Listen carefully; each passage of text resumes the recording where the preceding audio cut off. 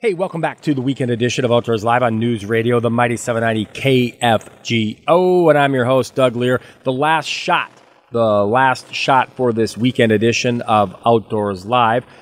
We still have a Central Dakota Outdoors report with Pat Stockdale. We're going to get you a podcast extra with Brewer and Agri Gone Outdoors, and you can listen to them.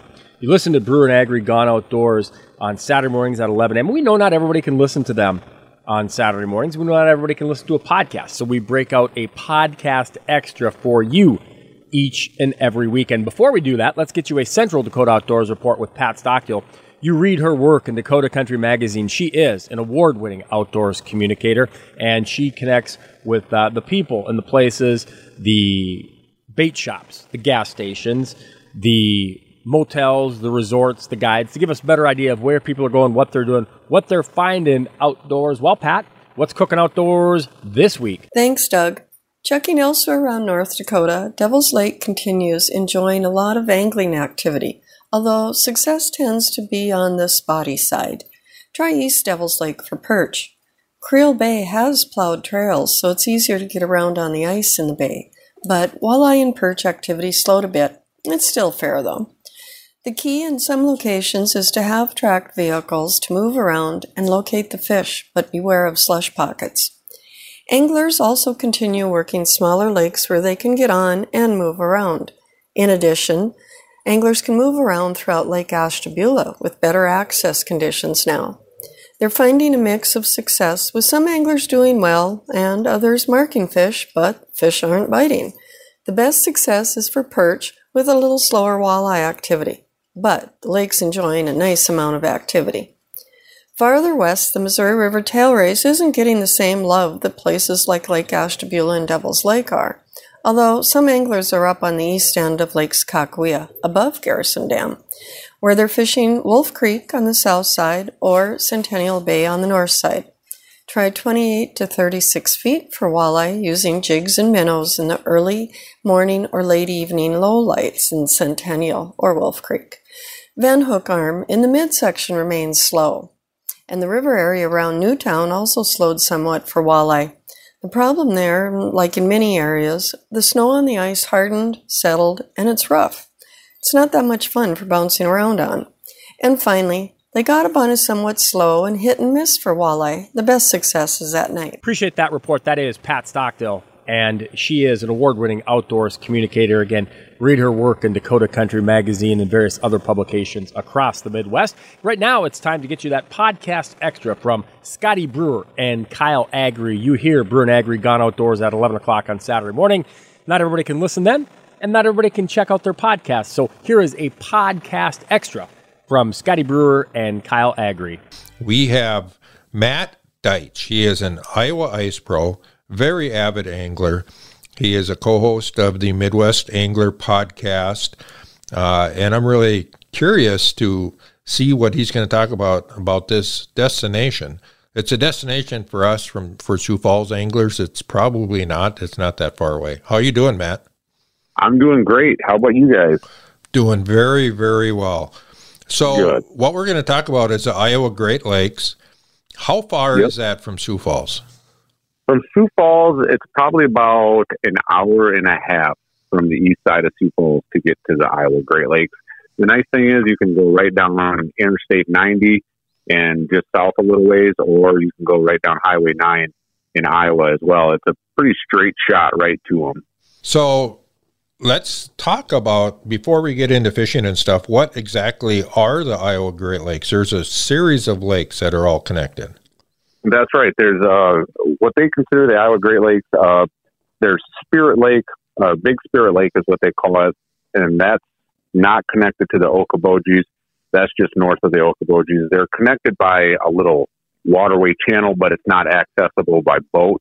It's just a little spillway. But then you have the Okoboji chain of lakes, which is West Okoboji and East Okoboji.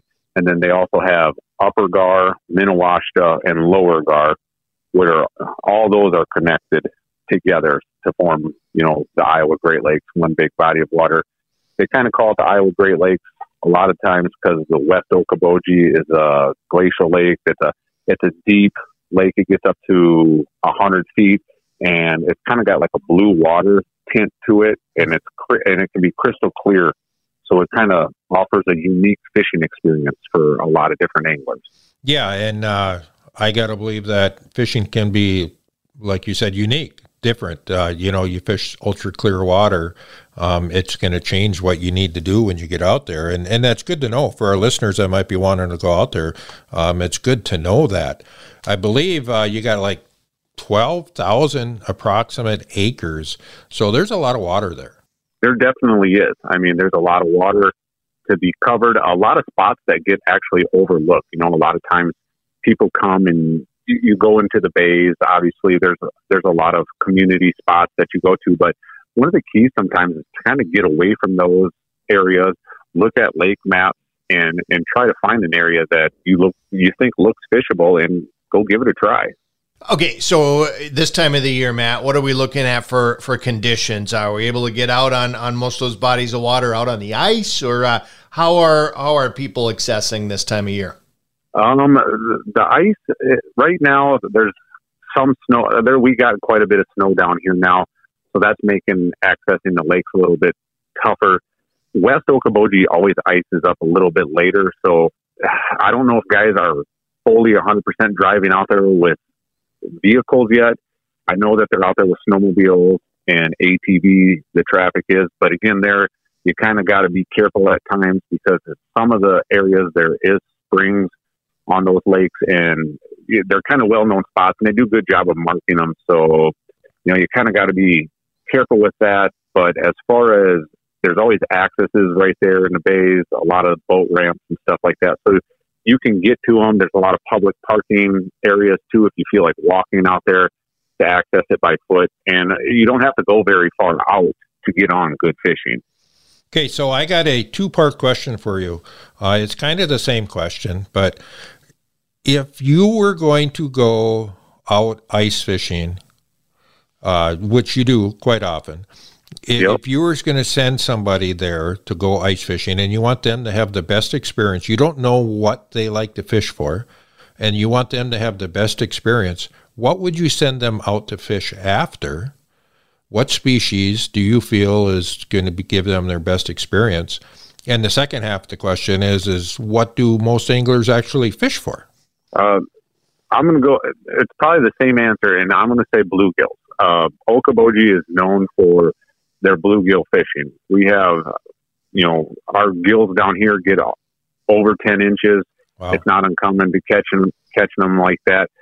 A lot of them in that 7 to 8 to 9 to 10 range. And the cool thing about it is fishing Okoboji is like fishing in an aquarium.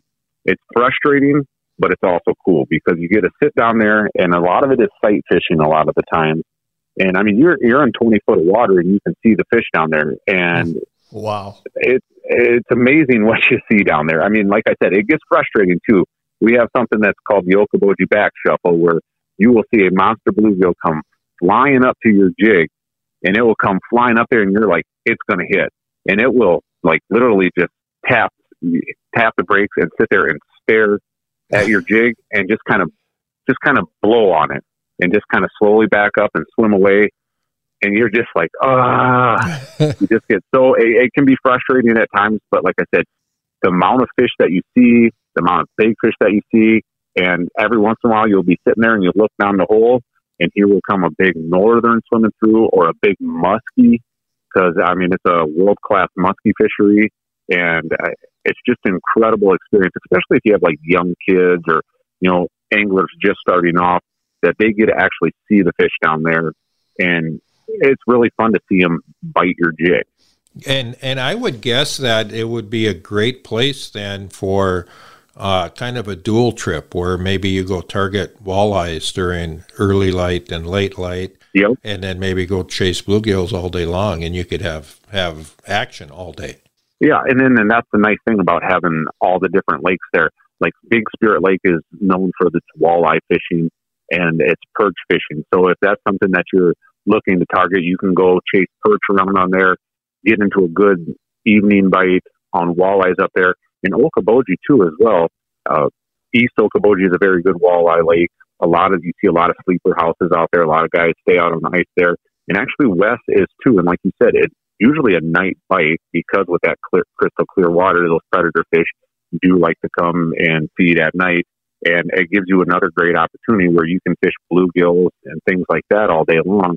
And then if you want to target those walleyes, you sure can. So we don't have a whole lot of time left. Looks like we have maybe, I don't know, another minute and a half. I got a question on regulations. A lot of the states around us in the entire Midwest are really trying to preserve the larger bluegills, releasing the bigger ones. Different limits, or some of them are doing it with different limits, some of them are doing it with size restrictions, that kind of stuff. What are the restrictions? It sounds like this lake needs that, so anglers don't come and take a whole pail full of 10-inchers home.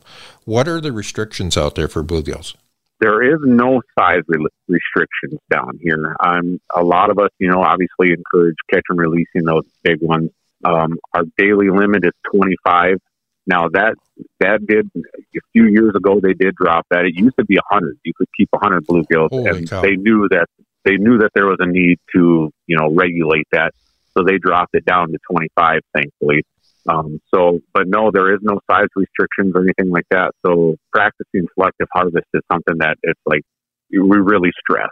Yep. And it's very difficult with bluegills because, that's the fish that we've grown up catching when we were young, and we always want the bigger ones. Now, as older anglers, we need to kind of reverse that mentality a little bit, and it's kind of a tough goal sometimes. But I think the fishing industry is getting there. Thank you very much, Matt, for coming on Gone Outdoors. If people want to reach out to you, how can they find you?